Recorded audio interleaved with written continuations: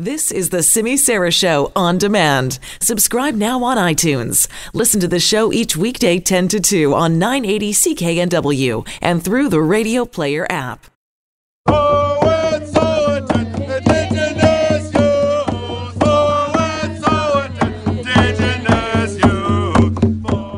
All right, welcome back. Mike Smith in for Simi today. That's some of the sound from last night at the BC Legislature, where police were called in to arrest 5 anti-pipeline protesters who were occupying the building. This happened about 1:30 a.m. last night. A lot of cops from the Victoria Police Department had to come down to the legislature to deal with this. They say that prevented them from responding to some emergency calls last night. They had to deal with this gong show going on at the legislature. Let's check in with Alan Mullen now. He's the Chief of Staff for the Speaker, Darryl Plecas, in the studio. Alan, thanks for coming in. Good morning, Mike. So you were down here last night, eh? You had a late night here last night. The Speaker and I were here till about 2:15 in the morning, so lots going on. So how did this all start? How did this happen? Well, Minister Scott Fraser, the Minister of Indigenous Relations and Reconciliation, ultimately made the decision to invite some of these protesters, 6 in total, into the building to, have a meeting. He wanted to discuss with them sort of his discussions from last weekend in Smithers. I thought it was a tremendous show of faith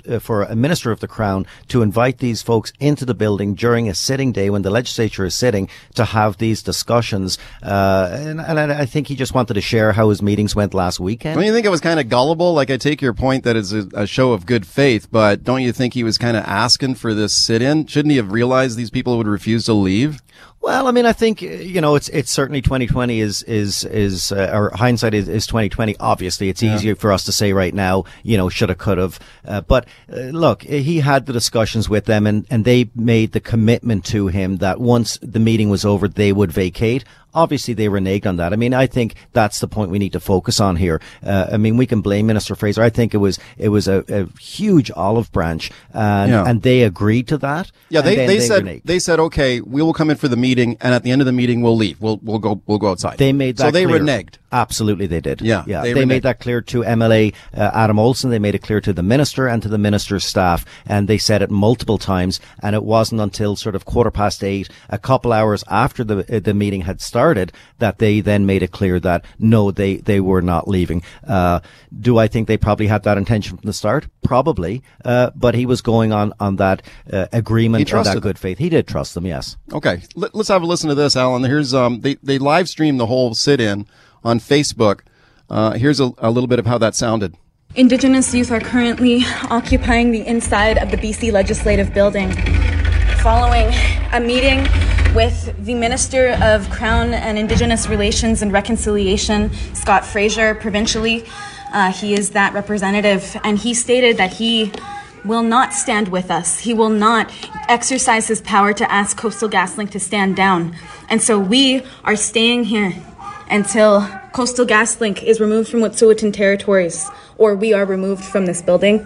Yeah, you see, this sort of speaks to the lack of good faith on the protesters' part there, too, in my opinion, when you listen to that, because she's saying that, the reason we're staying is they won't shut down this pipeline. I mean, they knew damn well the government's not going to shut the pipeline down. Absolutely. That's been made clear all along by this government, and that was never up for discussion. The minister could have just said, look, I'm not speaking with you. I've already spoken last weekend in Smithers with the chiefs, and we'll see how those negotiations played out. But he did extend that olive branch and said, look, I'm giving you the time, I'm giving you the respect, I'm giving you my time to discuss it with you at the table in a reasonable fashion and a respectful fashion, and ultimately they reneged on that agreement. Okay, speaking of Alan Mullen, he's the Chief of Staff for the Speaker at the Legislature. What about the protest camp now in the front steps of the building? I mean, they're still out there. They got tents set up there. They got fires burning. You walk through the legislature halls. It smells like wood smoke in the building. That's been going on for weeks.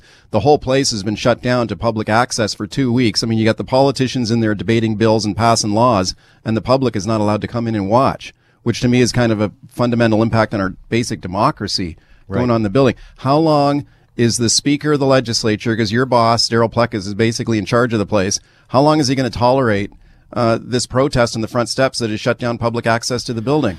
Well, we're having discussions not on a daily basis, but on an hourly basis, and we're involving all the stakeholders in that process. Obviously, it is never, ever ideal to close this place to the public. It is the people's house, and we want to open it, but safety and security obviously is paramount of the members and of the staff. This notion of we have been so lenient, we've been so accepting of that, freedom of speech and right to protest, etc. Right. But it just seems that, the line is continually being pushed. And I think what we saw last night really for us draws a line under the sand. I mean, that is a criminal offence. These folks were arrested. They will be charged criminally. With what? With mischief. Okay. So that moving forward, that is the go forward point for us. We also have rules and regulations here at the legislature that say you can't have an open flame. You can't erect tents. And we have been a little bit lenient on that out of an abundance. A little bit. I think it'd be very lenient. Well, out of an abundance of respect, because essentially we were saying, look, we're respecting the your voices and you want to be heard, etc. But now when we see, like you say, Mike, smoke in the hallways, we're saying, you know what, this is getting to the point where enough is enough, because now it's not a peaceful protest. When you are affecting other people, like we saw on February 11th, that's why we got that original injunction. You're blocking people from entering and exiting. It's a security concern. You're harassing people, and that's why we got the injunction. And now what we're seeing is this smoke affecting people. Well, that is a non-starter, and we're going to have to move forward on that. The smoke is not good, because when I walk around the hallway, you can smell this smoke, and you can smell it in more parts of the building. I noticed this morning too. It seems to be filtering through larger parts of the legislature building. That's got to be affecting some people's health, or at least their ability to work in this building here if they're smelling smoke all day in their office. Absolutely. Absolutely. And we've got a responsibility to make sure everybody is looked after, the protesters included. But it's about their safety too, isn't it? It absolutely 100% is about their safety. And that's why we have the cameras. That's why we have the police on site. That's why we have our great protective services team. But it seems, we're at a point now where you give an inch and a mile is taken. We need to get this place back to the people of British Columbia, not just a select few, who are making agreements, and as quick as they make them, they seem to renege on them. And this notion of removing police from the streets of Victoria and other neighbouring jurisdictions, to me, is absolutely egregious. That just is a non-starter, and I don't think any citizen of British Columbia, or certainly of the Capital Regional District, is going to support that action. And as Premier Horgan said, it becomes counterproductive. You're trying to get your message across, and then you are breaking the law.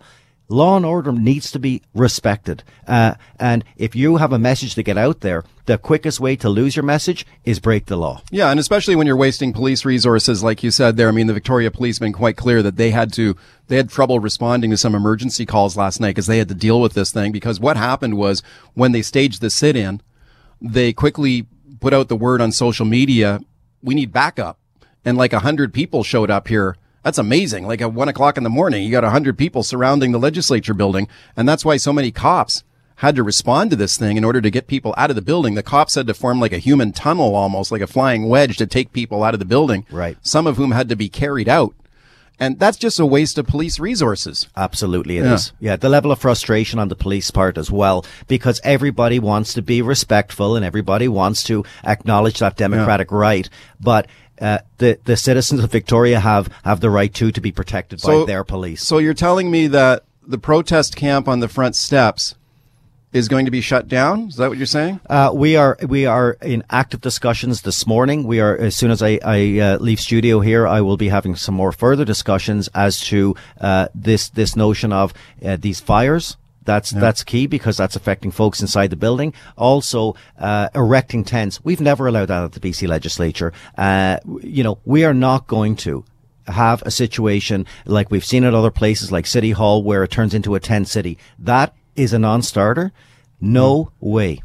Okay, watching very closely. Thank you very much for coming in. Pleasure as always. That is Alan Mullen. He is the Chief of Staff to the Speaker, Darryl Plecas.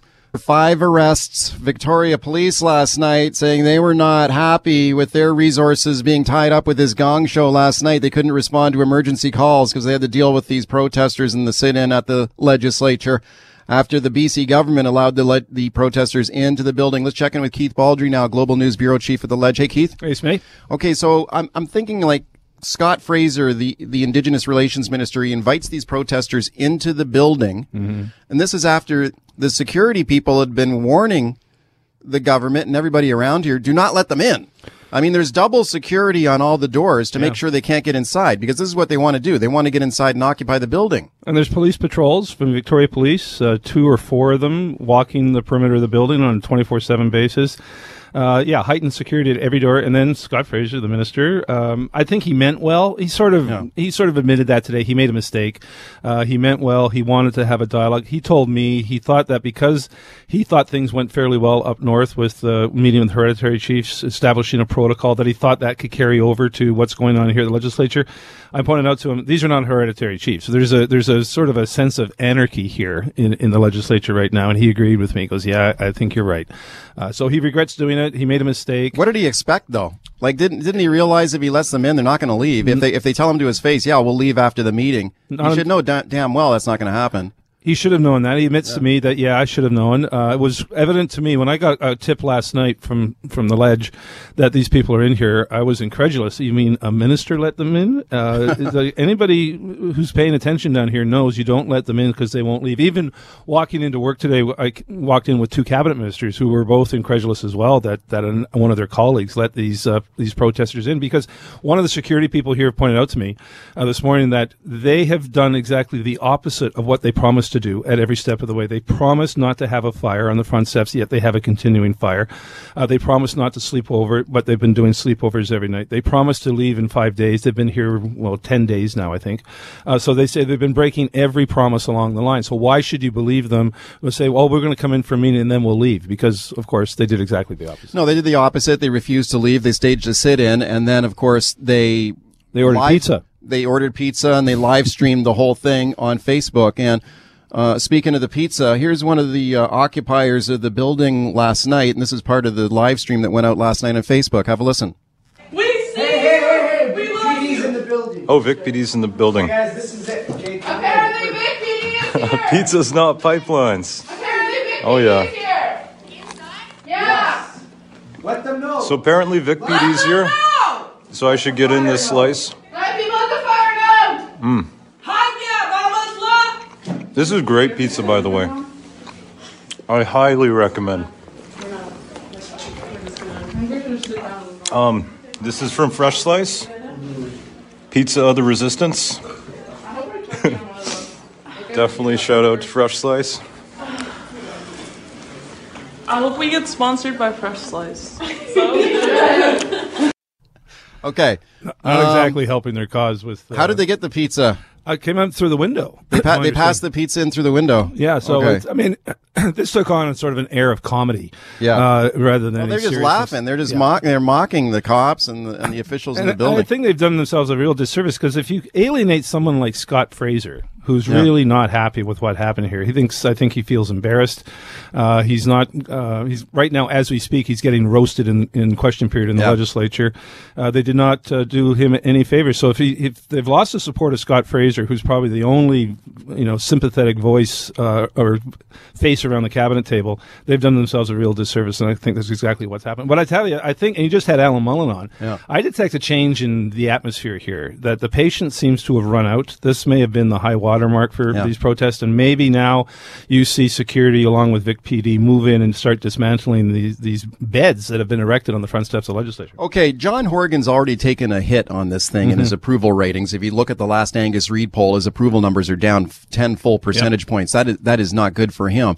And this is a guy who supports this pipeline. He's been consistently defending it, hasn't really budged an inch on his support of the pipeline, but looks potentially weak in the way that he's responded to these protests. Now here you got another incident where you got one of his key cabinet ministers inviting the protesters into the building when the place is shut off to the public. The public's not allowed in, but they're inviting the protesters in. Does this hurt the NDP and this government politically, do you think? I think it does. I think the longer the situation's allowed to be tolerated, the less patience the public has for this, and the impatience the public has for seeing action taken, whether it's dismantling blockades, or getting rid of encampments like this. I don't think anybody wants to see another Oppenheimer Park spring up at the BC legislature. And I think if you look at opinion polls over the last month, it started out as a fair amount of sympathy for protests about the anti-pipeline side, but as the blockades took hold and people started shutting down downtown intersections, and this protest here at the legislature got a little out of hand a couple of weeks ago, you see public support for this start to drop appreciably, and the person who wears that drop in support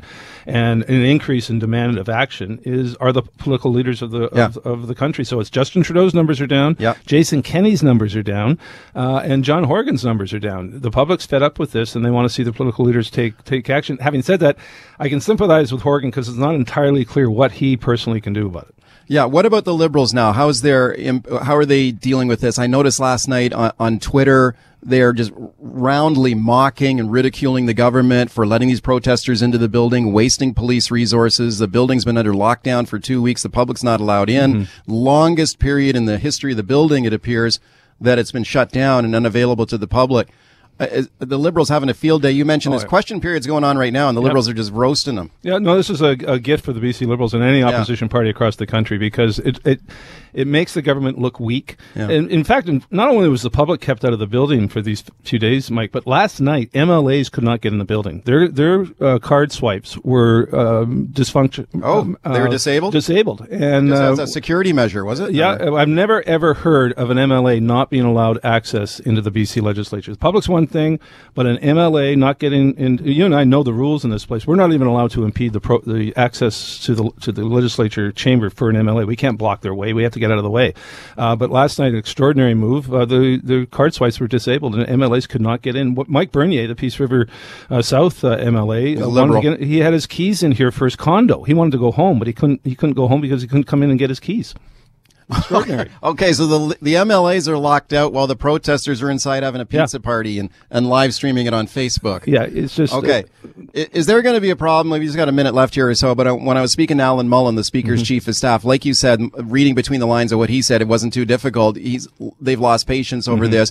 Is this going to be a problem, though, in moving this camp? This camp is set up right in the front steps of the building. What, a cop's going to go in there and move them aside? There's also this theory out there that Vic PD has been told by Victoria City Council, which is very green, not to get involved in this thing. And I don't think legislature security has the manpower, the human resources required. That's going to. There's a lot of people out there. And a lot of people. There's propane tanks, which is ironic given that this is an anti-fossil fuel protest. There was a diesel generator as well. They've got 2 or 3 large tents on the front driveway, and then on the front steps, you've actually got some carpentry, some beds have been built into the steps, and we'll see if they can dismantle that. Who knows? Keith, thanks for coming in. All right. Busy day for you. Appreciate your time. Keith Baldry, Legislative Bureau Chief for Global News, with the latest on the protests at the legislature.